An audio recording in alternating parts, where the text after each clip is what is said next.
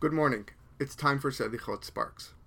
Ben Adam Malecha Niredam Kum Kera Betahanunim. Son of man, why do you slumber at the time of prayer? This opening sentence of Selichot signifies exactly who we are. Adam. Adam comes from the word Adama, because man was created from the earth, and he is destined to finish his life in the earth. It is the lowliest of descriptions that we have. The word Ish, for example, is one of the loftier terms we have for mankind. But Adam teaches us that we have lots of room for growth. The problem is, we spend our lives napping, and sometimes even sleeping. We aren't aware of the opportunities that surround us to come close to Hashem. Instead, we distance ourselves with wasted time that gets us nowhere. We are compared to the person who just hits that snooze button over and over again because we just can't wake up.